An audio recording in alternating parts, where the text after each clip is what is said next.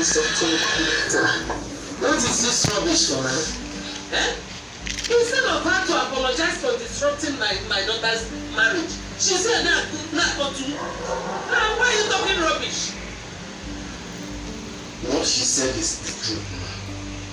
We've gone for a DNA test.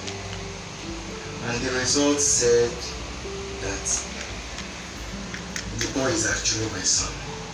Yeah, Emeka, are you running mad or you are planning to? If you open your mouth here to say rubbish, turn back.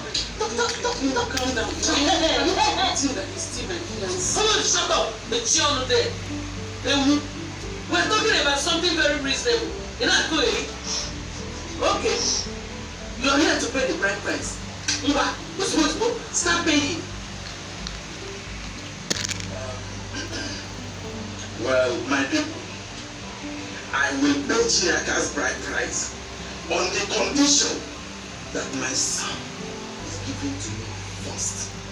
And I will give you back your son on the condition you marry me first, as you promised before we made love. My grandson is going nowhere. Oh, no, go here. You know, okay? Don't worry about it. What's this? So much anger in the air, cussing, fighting everywhere. Why are you burning?